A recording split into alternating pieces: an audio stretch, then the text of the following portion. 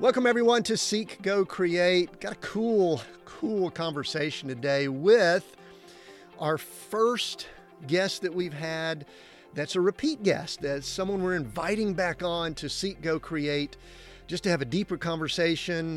They've got a book out, done a lot in business, and just a cool little glimpse here. This is someone that I have now known for, we tried to do the math once, 50 years plus.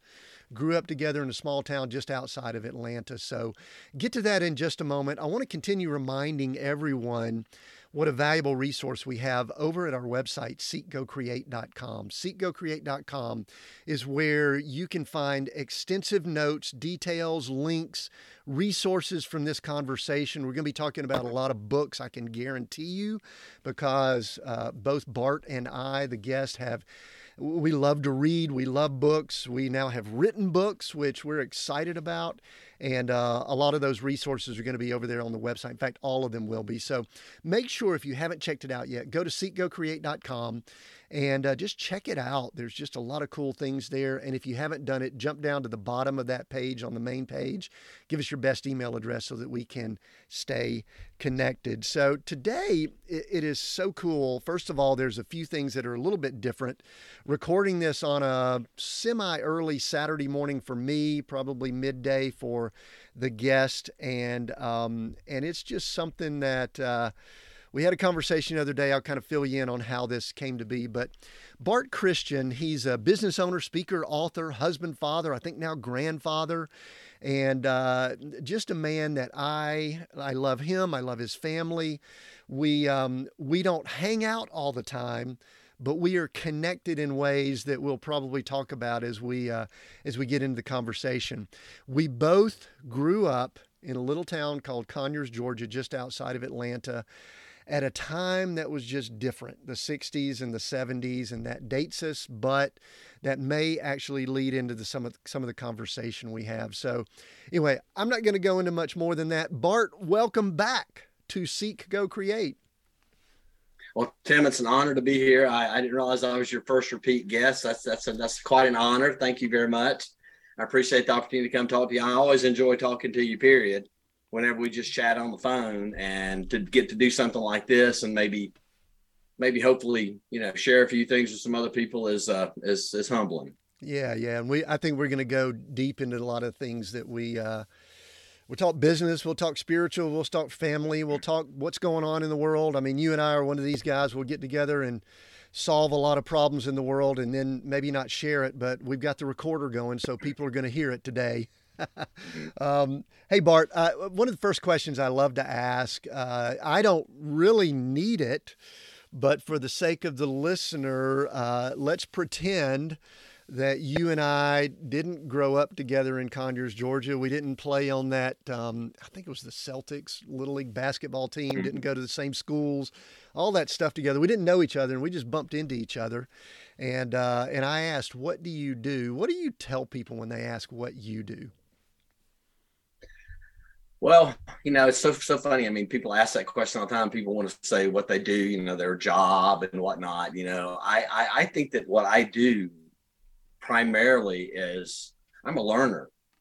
I'm constantly trying to learn things. And, and I find that one of the best ways that I can learn the most is speaking to other folks and writing things. But I get so much out of, the opportunity to talk to folks. And when I do speaking engagements or when I write, I think I learn more than anybody else that might be in the audience or might read what I wrote but I think so primarily, I guess what I do is I'm a learner, I'm a seeker. Like you said earlier, I'm an entrepreneur. I've started, three or four companies, and, they're all still running, thank God. And everything, we made it through the pandemic and came out on the other end, I think, stronger in some ways than we did before. So I guess another thing that I do is I'm a survivor. So, but I think, that, life is so funny, and I'm a dad, I'm a grandfather, I'm a husband, those are the things that I do. What I do to make money is different than what I actually do, if that makes any, that's the kind of the way I look at it. Does that make any sense? It does. Yeah. And I what I like is, and I truly actually wished I could change that question at times, because usually out in culture, out in society, when we ask somebody what they do, they give a job title or they give something that is, I don't want to say this negatively, sort of superficial. It doesn't really get to the root of their identity. I want to dive right into something, and I know you and I are going to talk books and stuff like that, but you and I had a conversation the other day. I was somewhere on the highway between Colorado and Wyoming, somewhere. We were having fun with cell service. You had just gotten off, I think, cutting some grass or something down at your farm down in Georgia there, and you told me something that resonated with me because I think I responded, "That's me also." And so I want to start with that, and then let's build upon it and talk about your book, Eager for the Master, and how cool it is and all that. But you said that you're at a place in your life where you don't really think much about money or anything like that. It's kind of taken care of, and you just really want to share. I don't know if I'm getting the right wording here. You just want to share God with people. You just want to let people know kind of the bigger picture. That's my wording and all that. Can you talk more about that? Because I think that really is the foundation of really what you do and who you are. I think that there's, Zig Ziglar said this, that people have 3 stages in life. The first stage is survival. You get started with your family. I started a business, you're in survival mode. And then the second phase is stability, where you make it through survival and now you're trying to stabilize what you built. And then once you've stabilized that, you've been blessed to get to a point where you feel like you have, then you go for significance. And I think that that's where I am in my life. I'm writing another book right now on wellness to go with my Simple Solutions series. And I just started, and I wrote the Eager for the Master, simply because I feel like I'm at a point in my life where, good or bad, I got a lot to share. And I think that God has blessed me in so many ways to get through some of the toughest times you can imagine, to be completely honest with you. And we've all, we all share. I said this to a group the other day, we all share the same story. We're all singing the same song. We just read on different verses, different places. Sometimes we come from a little bit harder place, but there's so much that we have to give each other that sometimes we just don't. The world steals that from us. I mean, the world is all about stealing us from each other, because the more separate, the more divided, the more divisive the world, the media, whatever can make us, the more separated we are, the more alone we feel, when really we're not. Yeah, and I think isolation is something that we'll call it the world, the enemy. That's not the kingdom of God. I mean, we're supposed to be connected and interact. It's one of the reasons why I think you and I, every time we do kind of circle back together and connect, it's like, bam, we've got so many things that we're out doing independently. We probably should communicate about it more often. I'm excited we're able to do it here on the podcast with the recording going. I do want to ask something. We just spent a little bit of time with our children and grandchildren.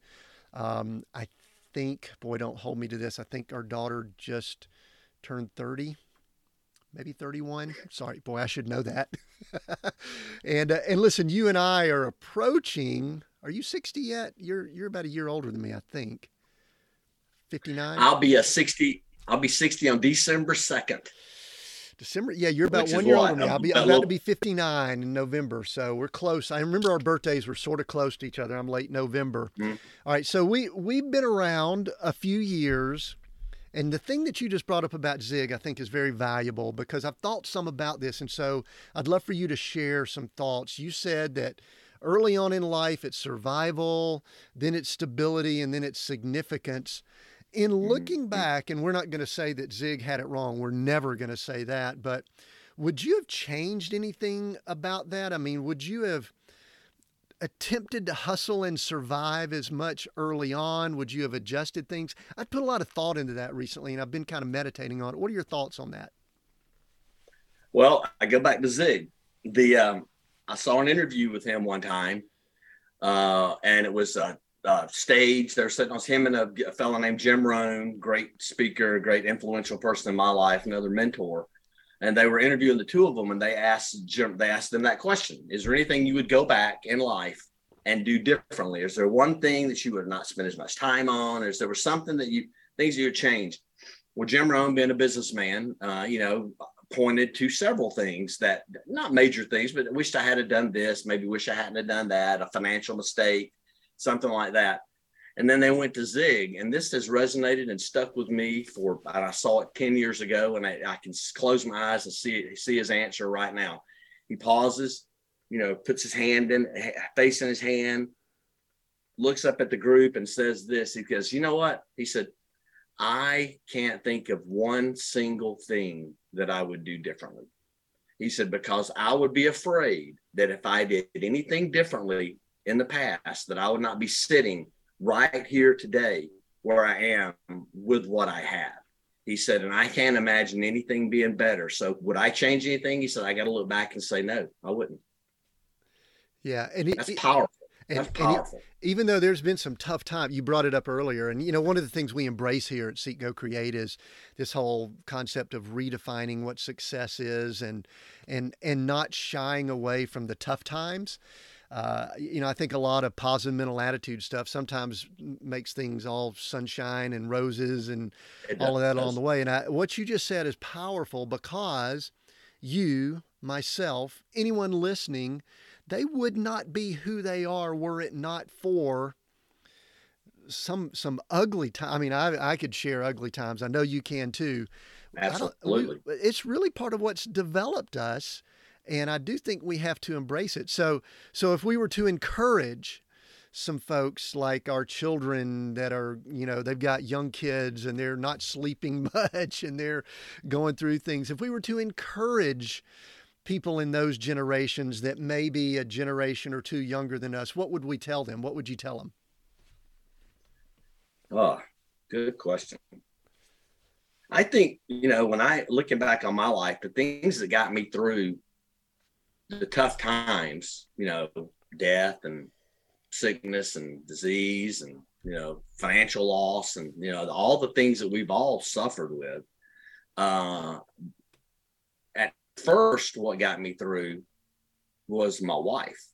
My wife was my rock and, my girlfriend, as I call her, and she was my rock. And then, we had always been involved in church, but we weren't involved in church, if that makes any sense. We were like a lot of people. We were going through the motions. But, if I could give my children two pieces of advice, number one is I would say this, if you could go back, you always get this question, if you go back and speak to yourself, when you're 18, what would you say? And what I would say to myself at 18 was trust God a whole lot more, talk to God a whole lot more, and write down what he does for you. Because if you do that, because I've been a journaler for about 25 years. I got it sitting back here on my shelf behind me. I have a stack of journals that's probably, 100 books, that are filled up. And I periodically go back through them and go back in time, 10, 15 years and thumb through it and read. And it's two things are amazing to me. Things that I thought that were horrible at the time turned out, they were still horrible at the time. Don't get me wrong. But what the progression of things that happened as a result of that fork in the road turned out for my benefit. That's number one. The second thing is I read back and look at things that I wrote when I was melancholy and whining and crying and upset about something that happened. I look at it and I realize just how stupid that was to feel that way, number one. And I mean, literally, I tell my kids when they get my journals, they're going to find pages where there's a big red X across the page. And at the top of it's going to say, this is stupid. But it's how I felt. And so getting those feelings out, I think are giant. So I guess, it'd be trust more, pray more, talk to God more, and write down the things that are happening in your life, because there's some clarity and some cleansing to getting things out of your brain, I believe. Yeah. And, one of the things that I heard you say there that just really kind of hit me in my spirit, and really it's the theme of all that's in your book, Eager for the Master. We'll talk more about that in just a moment, is really this whole trust and just laying yourself at the feet of not just your Savior, but also your Lord. Because similar to you, I mean, we may have had similar paths along this. I would pop in and out of a church there every once in a while in Conyers, Georgia, and do the cursory, Easter and Christmas, and there were a couple of girls that I followed into the church a few times, which is not altogether a bad thing, except I should have listened to what was going on in there when I walked in instead of paying attention to the girls. But I recognized that once I did sort of get serious about, okay, I need to give my life over. I need to begin developing my spiritual walk. I still had it compartmentalized, Bart, and I don't know if you were this way, but I was still like, I had my spiritual walk, but then I still kind of thought I was pretty smart, pretty good in business and making money and all that kind of stuff. And I never really let the Lord really get involved with that like I should. So that word trust, to me, is the thing that if I would convey to anyone, and I think that's going to be probably the theme of this whole conversation, because it's really what eager for the master. That's what I hear when I see that. It's trusting in the master and giving things up for the master. To me, that's a message that I wish, number one, I'm still trying to get it, but I wish I could convey that to others. What are your thoughts? Well, you can't trust somebody you don't know. Okay, that's the first thing. And I found that I was a church goer too. Been going to church, and I got saved when I was 12 years old. I got baptized when I was 18.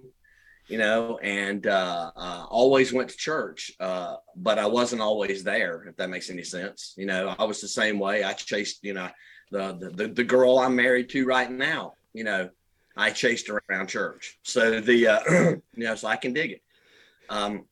But you can't trust somebody you don't know. And I found that, that when I believed, I don't know how you can open your eyes and walk outside and see the trees and the birds and the water and the sky and the grass and the animals and whatnot and not believe. I think you got to almost be a fool not to believe there's some kind of design to it. I know we're not supposed to call people fools, but I think Paul actually does that in the book of Romans. Yeah. So but I didn't know who God was. I read the Bible, but when I really started about 10, 12, maybe 15 years ago, really, really, really, really, really reading the Bible as the book that it was, and not just doing what so many people do. And that's, I wrote one of the books that I'm basically going to badmouth right now. And that's people take devotionals, and that is their learning of God. That is their touch, that is their relationship. There's a communication with God. And you just can't do that. It just don't work. I mean, it's shallow. It's thin. It may be wide, but it's very thin. And so when the troubles come, it's very easy to go back to not trusting or not believing or not having faith. What did the centurion say? Lord, I believe, help my unbelief. And that's just, I think that's where so many people find themselves, is they believe, but their belief is so thin because they don't study God's word. And I really dove into Romans. This book, I was diving into Romans. That's when this book kind of came to me, was that that whole book is about, this is who you are. This is who God is. This is what God has given you. This is what God has available for you if you will just simply grasp a hold of it. And if you don't, I'm roundabout way of getting it is you got to know God. And the only way you're going to know God is read his word, pray, and shut up and be quiet, because God does not compete. You can't say God does not compete with Oprah. He doesn't compete with Netflix. He doesn't compete with anything. The only time anybody's ever, the phone, the only time anybody's ever in the Bible or any time ever really truly heard from God is when they were talking to him. They had built a relationship with him, and they got quiet. And that's what happened with me. And that's one of the time, my most precious time in the morning is I get up in the morning, I do my Bible study, and then I put my headphones on, I cross my legs in my chair, and I lean back and I close my eyes, and I'm just quiet for about 20 minutes. And that's when, I won't say revelation, maybe, who knows, but that's when things come to me out of the blue. Yeah. So I've got about 3 questions from all that you just said. And I think I want to start with this because there's, just like you mentioned with Zig earlier, it seems like there's phases that people go through. I think people go through phases in their relationship with the Father also. And Mhm. so I was wondering if you might could share. You mentioned you've been journaling for 25 years. You mentioned you kind of grew up in and around church. But do you recall either a time or a season where you stepped over from God the acquaintance to God the master, or something like that? You could word it however you want. I'm using terminology that you use in your book, but what was going on with Bart when you made that transition? Because I think a lot of people are listening in going, I don't know if I'm at that place yet. I mean, I think I know God, but I don't think I really know God. So I actually can think of a few times in my life. What about you? I can tell you exactly the moment that I stepped across from being a, a a casual Christian, for lack of a better word, to really, really having been whopped upside the head by God and saying, "Look, it's time." Okay, I can tell you exactly when it was August of 2000, the year 2000. I can't tell you the exact date. It was mid-August. I long story short, my best friend and business partner was going to go to Arizona with me, and we were going to be work together. And long story short, he died on the trip Hmm. out to Arizona. We were looking for homes, and he died in my hands. And a series of things happened after that where we were not going to move. We changed our mind. We said this is a sign from God. We're not supposed to go. And we were absolutely wrong about that, because when we got back and started to backtrack, things started to dissolve around us. Things that were always solid and good started to dissolve around us. I prayed some of the most arrogant prayers I've ever prayed in my life. Job kind of moments, and challenging God. And on two distinct occasions, I challenged God to do something specific, and within minutes, He did exactly what I asked. I wish I had asked for more. But That was just part of the process, though. You were where yeah, you but were that was, too. yeah, it was life changing. And from that point on, I realized that I understood the Footprints poem, where it's like, God, you left me, God, I was behind, and he says, no, I actually was carrying you the whole time. And that's exactly what I realized. I realized that God had been carrying me for a long, long time. He had I look back on my life, he had kept me from, he kept me out of jail. He kept me out of trouble. He kept me, he prospered me, even though I really, wasn't, well, I guess we're never deserving, but I was less deserving than most. Yeah. And he, and he just kept doing it. And then once we got to Arizona, and it was just me and Melissa and the kids, it became me and Melissa and the kids and God. And we became it became that was the moment in time where I stepped from being, somebody who went to church on Sundays and talked a good game to being somebody who really, truly had faith and trust, even though like I said, I'm not perfect, it wavered, things happen, and I'm going, really, God, really, but I never at past that point ever said, why me? I always said, okay, where's the gift in this? Show me where the gift is. I'm open. I'm looking. It's not going my way, but clearly there's got to be something here. Sure.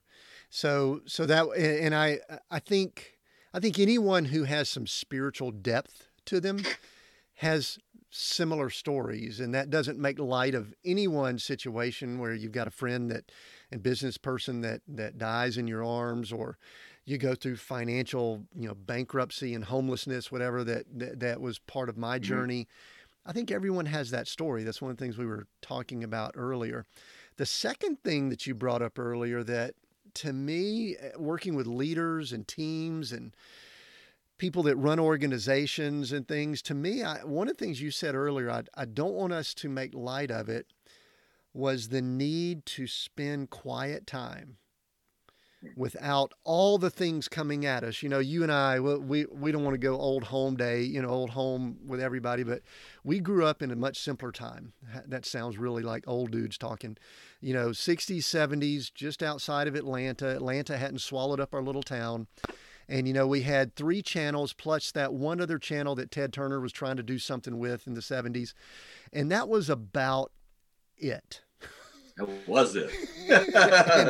But now there is so much coming at people that I think that we have a deficit of quiet time. And you mentioned that you block that time early, and I know you work with a lot of people and business people and people in the industry of food service and all. But any other tips, any other ideas, any thoughts on how critical quiet time is? Well, I think for sanity's sake, it's very critical. And I think that, you know, that you can't you can't hear what you can't hear. Okay. I mean, that's you know, seems like cliche, but it's the truth.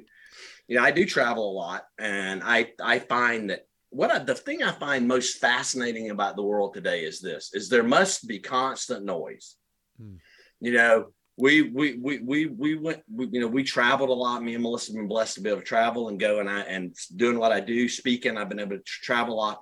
And if you get up at 5 o'clock in the morning, which is my kind of normal MO, and you're at a hotel and you walk downstairs, you know, just to get out of your room, there's music playing. You got to go out on the porch, the veranda, whatever you want to call it.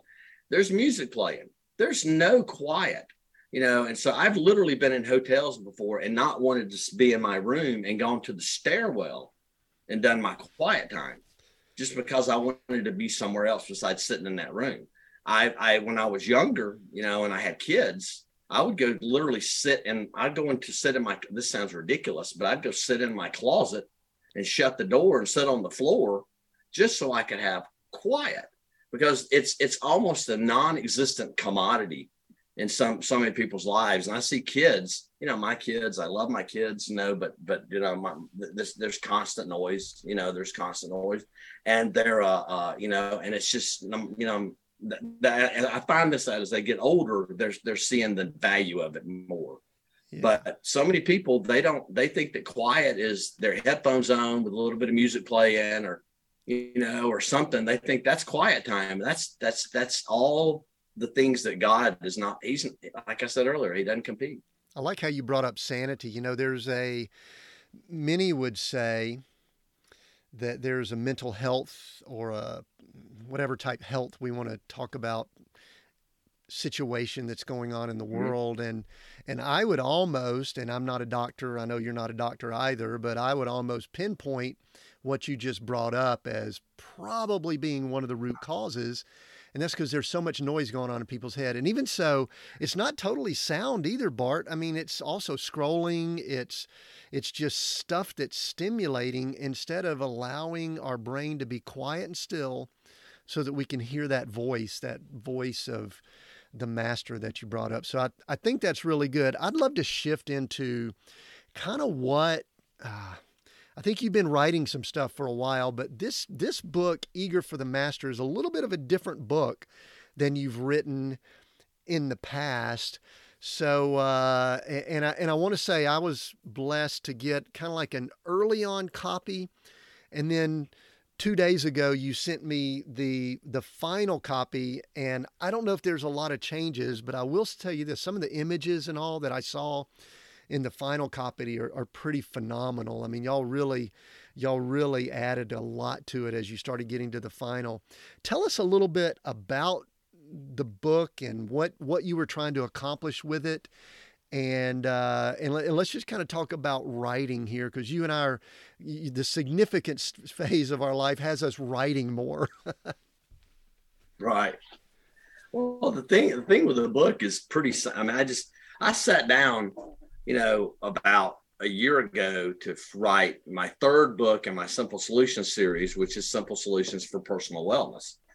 And that's all about, you know, mental wellness, talks about quiet time, and, you know, and it's a secular a business book, but there's a whole bunch of scripture in it, if that makes any sense.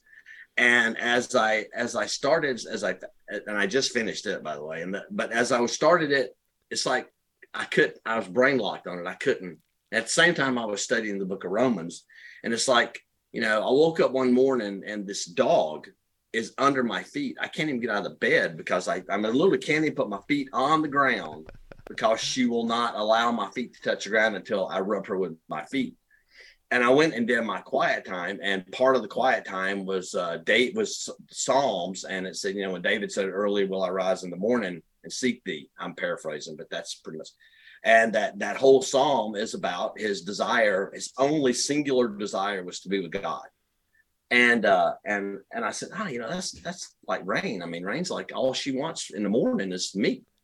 And it just sort of went from there. And I started looking at all these little things that she did, like, stealing our socks, and, she'd steal our dirty socks, not our clean socks. She wanted the socks that had been worn all day out in the field working because they were filled with fragrance. And it made me think again about the fragrance of God and how we're called to share the fragrance of God, and how that's all she wants. It was my fragrance. And just those parallels between, her need for us above everything else, and her trust in us, and how I just started mirroring that. Well, that's kind of what I think. That's kind of what God wants. God, if we'll just, lay ourselves bare before him, belly up, and trust him, and seek only to be around him, and when we're not with him, miss him. That's kind of what I think that's a lot of the call, if that makes any sense. And so here's my follow-up question to that. Is it that simple? Is it that simple? I believe so. Do we overcomplicate it? I believe it is. I believe it's just that. I believe. Do we overcomplicate it? Oh my God. Yes. Excuse me. But yeah, I mean, we do. And that's, my God. We do overcomplicate it. I mean, it's just really, really, God simply wants us to trust him, believe in the Savior, and obey. And, and somebody says, well, there's no free, I can't remember who said it, but somebody was talking about freedom, and there's no freedom in Christianity. Christianity's boring.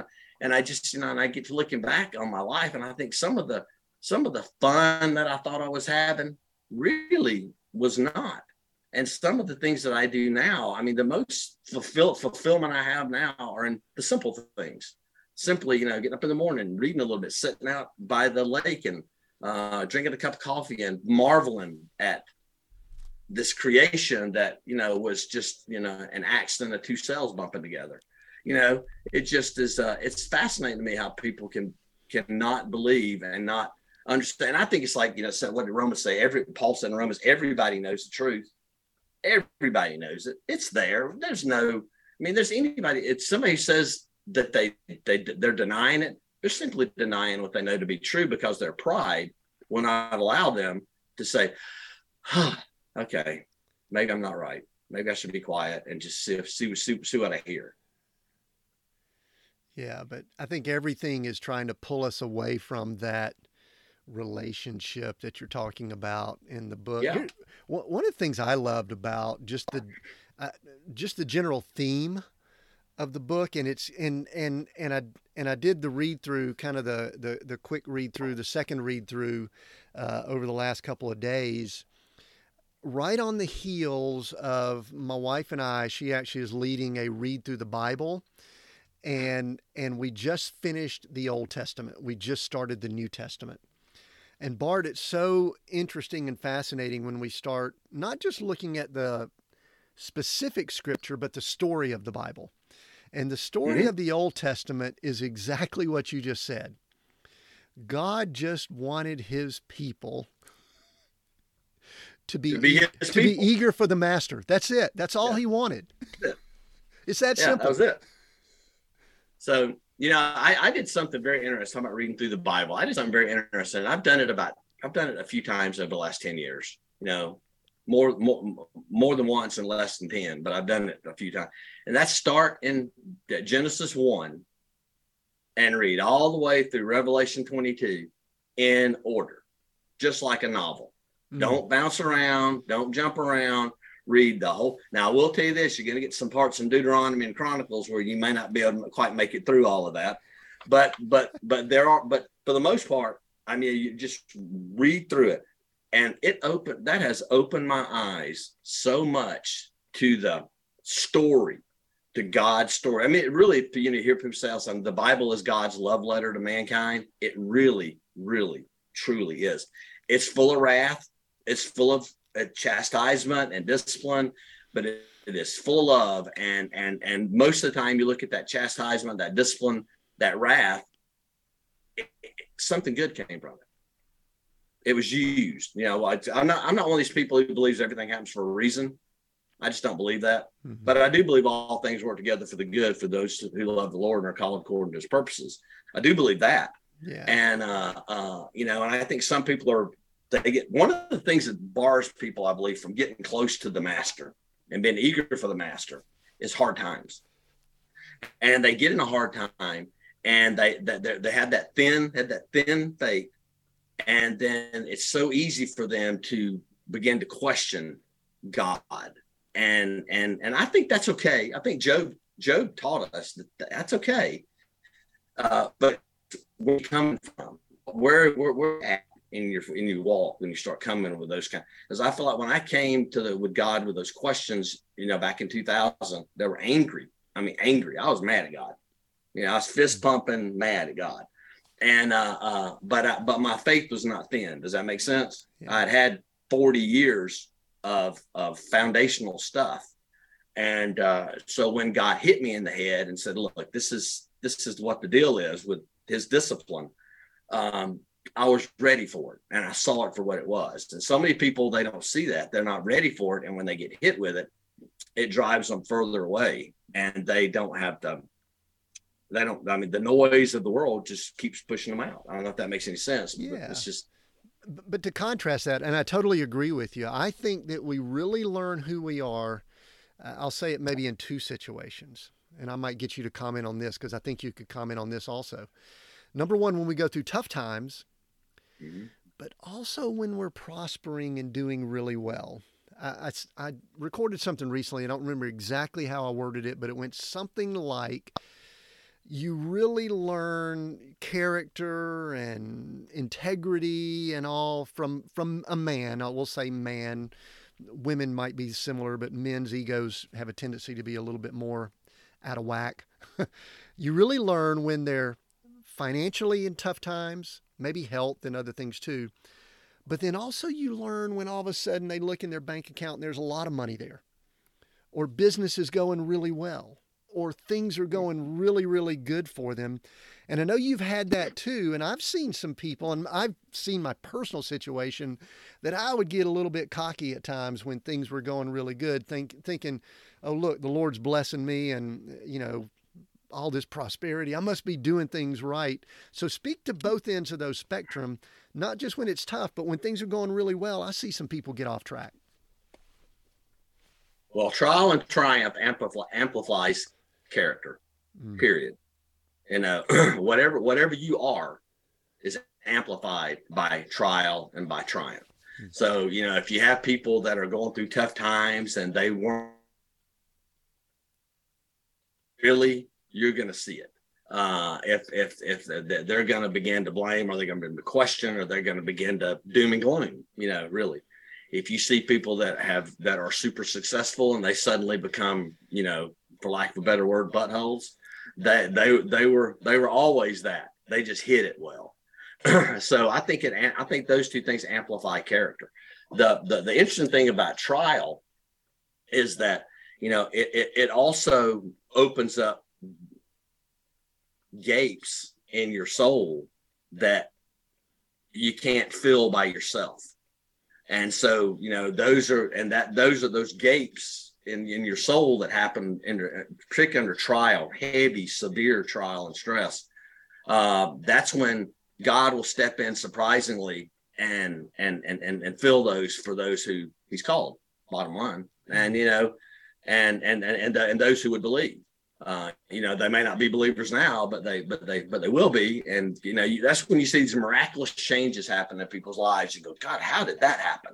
Well, it was always there. It just took that little gap to open up so God could fill it. And then all of a sudden they saw it. That makes sense. Yeah, that does. So tell me a little bit about the writing process for you. I mean, it's writing is interesting for me because very similar to what we talked about earlier, you can't multitask when you're writing. I don't think. Some people may be able to. I can't. I can't. Me neither. So when you're writing, what is that like for you? What is the time like? What's your rhythms? I'm just curious. It's almost just for me, but we'll let people listen in on the response here. Well, for the Eager for the Master book, it's very interesting because I journal every morning. And I'll journal. I've got an iPad. I used to actually, I don't really write it. I don't know how to fix this, by the way. I don't write in the journals anymore. I write in my iPad. I got an app called Good Notes, and it's a handwriting app. And I write, and my wife's like, "You've got to print this stuff off because if this thing happens, something happens." But so I'm a journaler every day, and I'd always write a page. I disciplined myself to be able to put my thoughts in a single page, which really, I didn't really realize what I was doing. I guess God did, and He started doing it to me. But I didn't really realize what I was doing. But what I was doing was I was having to be concise in my thoughts. So that writing every morning habit made it a lot easier because what I did was when I started writing this book, I started writing it as a journal to begin with. And I started writing down things that happened and, things that brought to my mind and had the scriptural parallels. And so when I sat down and really started to really put the book together, I just did it in the mornings when I was writing anyway. So, and that was that unusual for any other book I've ever written. Never done any other. This was almost a 1 chapter a day book. And then I went back and cleaned it up, and made the stories better, and that kind of. But the other books I've written in the past, most of the time I would write an outline out and then go get a hotel room somewhere for about 4 days and pound it out. And that's what I've done in the past. But this book I'm working on now, the personal wellness book, I'm doing it the same way I did Eager for the Master. And it's actually turning out pretty good because I think that's a better rhythm, actually. I don't get in this thing and write. I'm like Stephen King. I read a book on that he wrote called On Writing, and he said he would, start writing at 11 o'clock at night and write till 7 o'clock in the morning. I have done that, and I've written some pretty good stuff doing that, but that doesn't work for me anymore. Yeah. One of the things that I found for me, because I in my quiet time, the Lord has very clearly told me He wants me writing more. Here's the interesting thing about it, though. Yeah, me too. I don't know if it's probably all of this, but I don't know if it's just for me because He knows that there's a different muscle for writing. I have to be still and quiet. It forces me to put my thoughts in a different format than when we speak, because I know you're a speaker also, and it's a totally different thing to flip on a mic or to stand up on a stage and just share versus then all of a sudden putting it in writing. That is very different. I don't care what anybody says. Some people say, oh, well, just take what you say and have somebody transcribe it. No, that is very different for me. But I even have quiet time with the Lord. Say, Lord, is this just for me, or am I putting some of this down for other people? And I think I hear the Lord say yes when I ask that question. But it is fascinating to me, the muscle that is required for that. And it's a skill I think that everybody has. It's just a whether or not you want to work on developing it. I mean, everybody's got a story. Everybody's got something that they can share, that can give to somebody that's going to. I mean, I've always said, I believe God allows adversity in our lives to prepare us to help the next person. Yeah. And everybody's got a story that they can tell that will touch somebody.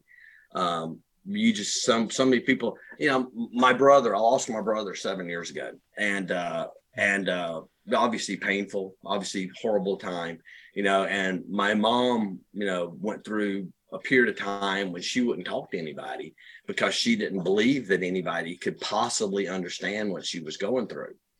And, there's some truth to that. But at the same time, when she opened up her heart to groups, be it Facebook, whatever, of people that had shared a similar experience in the loss of a child, she found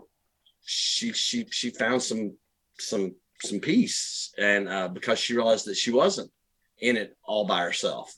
And I think that's the key thing with writing, I believe, is that you share. It depends on what you write, obviously, but if you're writing things like you and I are, the whole idea is just to share some of what we've been through, so it might make the path a little bit less treacherous for the person that's falling behind us. Yeah, I agree. And it's just something that the Lord has said, I want you to do it. And what I find myself, if I push it to later in the day, it kind of blows up and doesn't work well. I've got to do early, get that done before I start on my business projects and all the other things that pile in. And so for anyone who might be listening in, if you're being nudged to write, Bart and I right now are encouraging you to just do it, because there is something that's powerful and magical. And it's a cool thing that at the end of the day, you've got something you could hand someone and say, here, read this. What are you hopeful that people get from this, the master, the book? I mean, the subtitle, I wrote it down here: Spiritual Lessons Learned from Man's Best Friend, Eager for the Master. And is that it? Well, I think that the whole thing of this book is that it's the little things.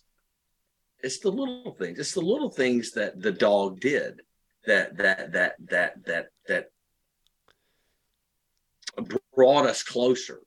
I didn't want the dog. She's a COVID dog. I didn't want the dog. I didn't want another dog. Me and my wife were finally empty nesters, do whatever we wanted to do, and she wants this dog, and I did not want the dog. Not that I don't love dogs. I've had dogs my whole life. We've always been animal people, but I just didn't want another animal. I said, that's one less thing we got to deal with. So she brings this dog into the family anyway, because that's just the way it works, Tim. If Mama wants it, Mama gets it. Because you're not in charge. Because you're not in charge, Bart. Go ahead and say it. That's exactly right. It's a facade. But so we got her, and instantly we fell in love. I fell in love with her. It's the first female dog we've ever had. Her spirit was so soft and so gentle, and all she wanted was us. And then I just like I said, I got impressed to write this book, and then I just started noticing the little things, like her getting a thorn in her foot and running from us, just like we get thorns in our life and we run from God. And when she would run, and she would hide from us and try to dig it out, and she'd make it worse. And then when she finally would come back to us, getting it out was more painful than it had to be.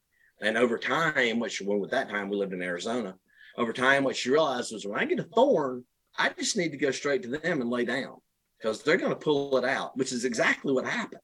But it took time, just like us. I mean, it took time for her to understand that we were not going to be mad at her. We were not going to be upset. We were not going to hurt her. It might hurt, that transition from that sinful thorn, to comfort, that interim might be painful, because if you've ever stuck a cactus thorn in your foot or arm, that sometimes coming out is worse than going in. And so, just little things like that, little things like her laying at the foot of our bed when we go to sleep. She will not lay down until we are both in the bed and covered up. Then she lays down, because, and her fascination with nature, chasing things. I mean, just the little things that so many people just take for granted because of the stinking noise that's going on around us.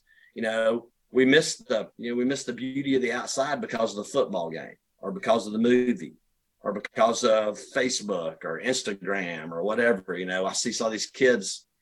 The most fascinating thing to me is people sitting at dinner. You see people sitting at dinner, be 6 people sitting at a table together. Nobody's talking. Everybody's got their phone doing this. I just really want to walk over there and just snatch them all up, drop them in a basket, and say, y'all talk. I'll give them phones back when you get through eating. Yeah, I agree with you. It's interesting. One of the things I wanted us to finish up here, and we'll let people know as we wrap up where they could find the book and what the schedule is and things like that. But I looked back And Bart, you and I, the interview that we did for the podcast released on March 9th of 2020. And I think back to that time, and I don't even know if we had an inkling. I mean, you and I are kind of always sort of evaluating what's going on in the world and what's happening here and things like that and what's going on. But March 9th of 2020 seems like forever ago. It seems as if as the world and lives and things like that have changed so much in that time. One of the things I wanted to do as we finish up here is just have a couple of guys that are, approaching 60 years old with a little bit of history and all, just kind of talk about some observations of what's going on in the world. You just mentioned what I think is a small one, which is indicative of what's happening. People sitting around the dinner table, all on their phones. But I mean, let's just kind of, March of 2020, who would have thought we would be where we are today? And so what are some things, when I just even bring that up, that go through your mind? I'm just wanting to tap into some of your wisdom to share with kind of observations and what's happening. Well, not much wisdom I can share, but I can share some thoughts. And we moved from Arizona back to Georgia, family issues and whatnot. We just felt like we needed to be here. And we moved to a very small town in South Georgia. And, I noticed here that things are very similar to the way they were when you and I were young. It's a small town. I walk down the street. I've been living here almost 6 months, a little over 6 months now, and people know my name. They speak. It's just, it's a small church, everything. So I think a lot of the change has impacted different people in different ways, but it's impacted the people that are in the urban areas more strongly than it has others, because I think people in the country, people that are a little bit removed from that urban setting, they're drawn to each other a little bit more in a different way. I think that what's happened in the cities is that people are in a lot, and rightfully so in some areas, scared of each other. And there's people that are, you've got, there's apparently, since COVID hit, there's an absolute apathy towards enforcing the law in so many places.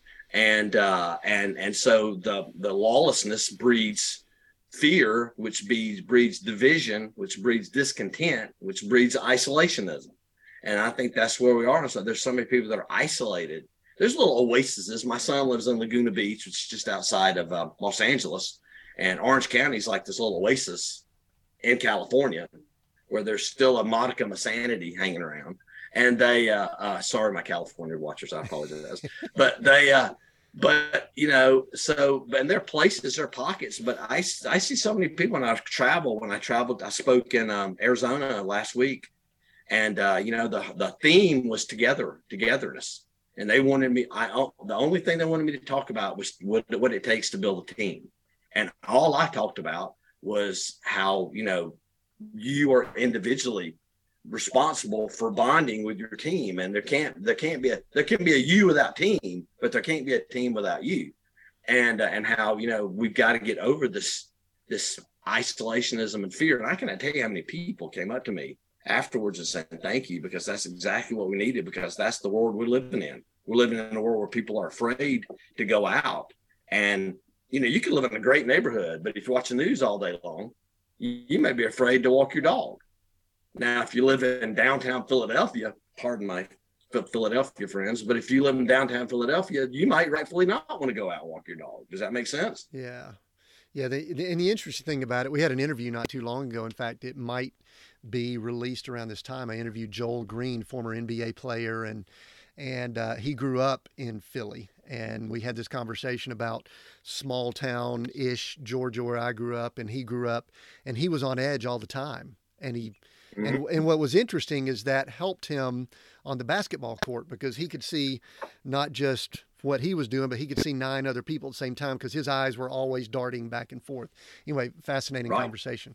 But what's interesting about what you just said, I want to go to it too. I mean, I think everybody listening in know that Gloria and I, we live in an RV and we travel around.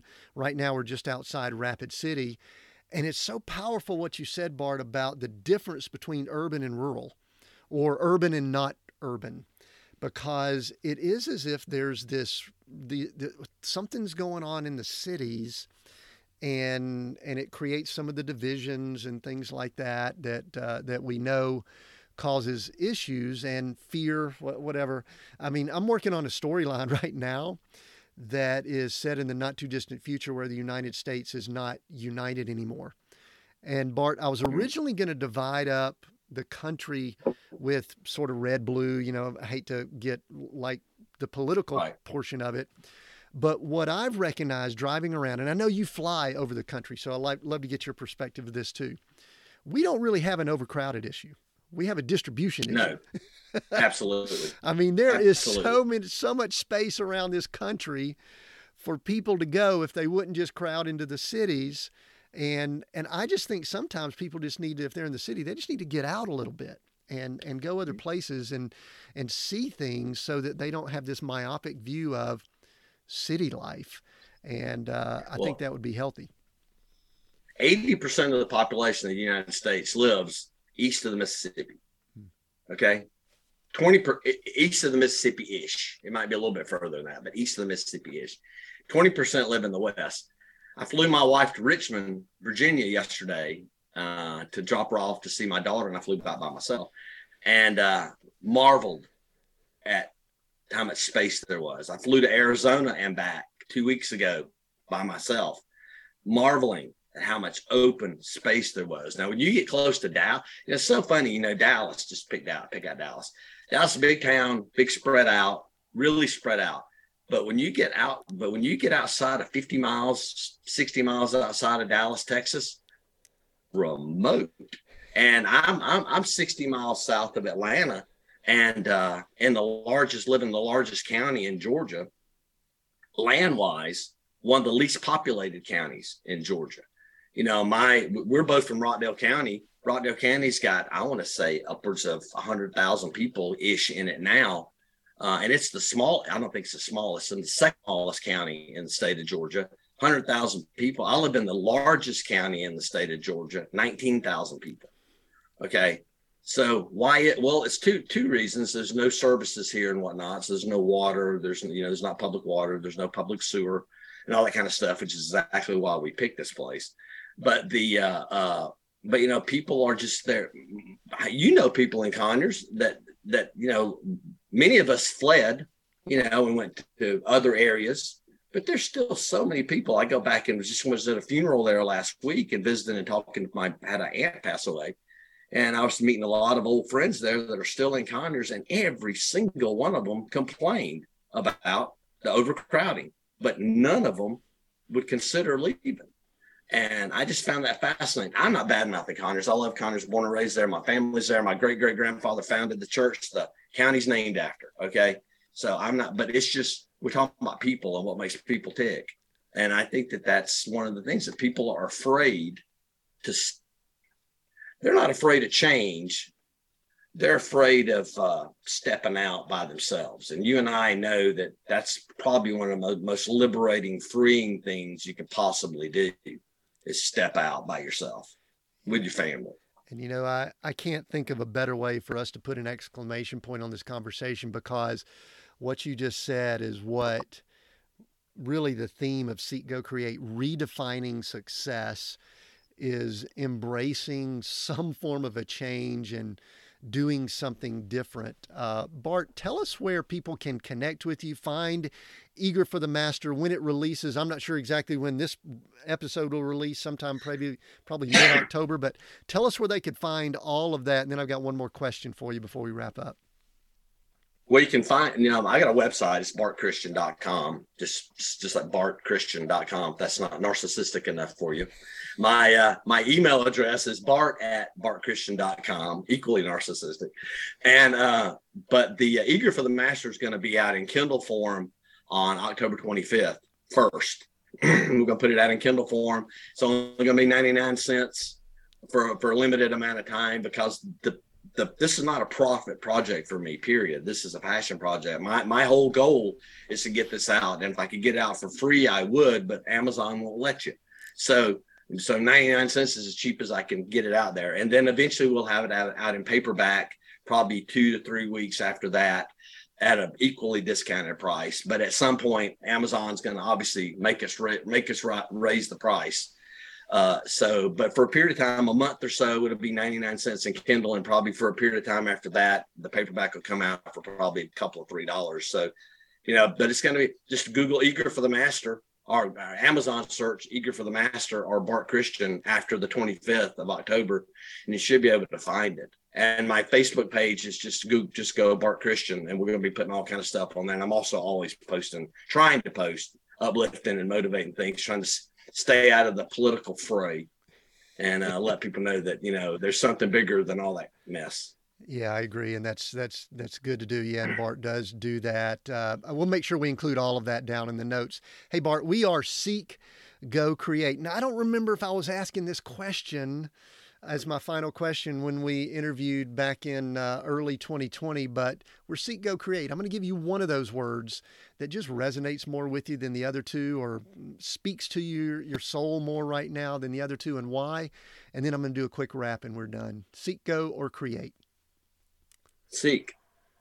And why? Seek and you shall find. Knock and it'll be open. Ask and it'll be revealed. I mean, this seek.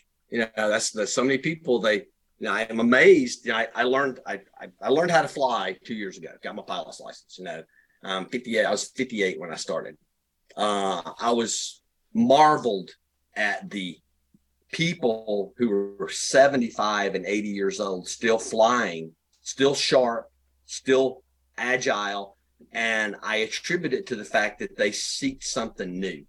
They're always being challenged in their brain. The people that I see that are the most unhappy, and this is, I think this is a blanket truism, and it may be arrogant for me to say, but I think the people that are the most unhappy are the people who don't do anything new. They don't read anything new. They don't challenge their mind. They don't challenge their body. They don't seek anything different. And I think that's I see older people, who you say, I despise this. I despise this term. And it's when I say, well, why aren't you doing this? Well, I'm just too old. Give me a friggin' break. There's no, this thing up here only stops working when you stop feeding it and challenging it. And so my favorite word out of all those is seek. By far is my favorite word. Yeah, that's good. And I think one of the powerful things is it loops back around to what we said earlier, is you can't seek typically with a lot of noise going on. You could get education, do trainings and all that, but what are the seeking, the foundational seeking is that quiet time that you brought up. And I totally agree with you. I've seen some relatives that are really embracing, quote unquote, being retired. And when they say retired, they mean they're not doing anything. And it shows, because I think that I'm not sure that that's a long and prosperous life. So, Bart, thank you so much. I love this conversation. Make sure, if you're listening in, you go get a copy of Eager for the Master. It's a beautiful book. I've seen the images and all that are attached to it. And I think if you're anyone that's pursuing something spiritually, just wanting to get deeper, definitely if you're a dog lover, you're going to want to get a copy of this, because he weaves that in perfectly. And Bart did a great job with that. And I just want to say, share this episode. If you've listened in and you've enjoyed the conversation of two old friends just kind of talking about what's going on in the world, and I believe Bart does have a lot of wisdom about some things that are happening there. So make sure you share this. I think there'd be a lot of value in that. And reminder, we have new episodes every Monday. And until next time, continue being all that you were created to be.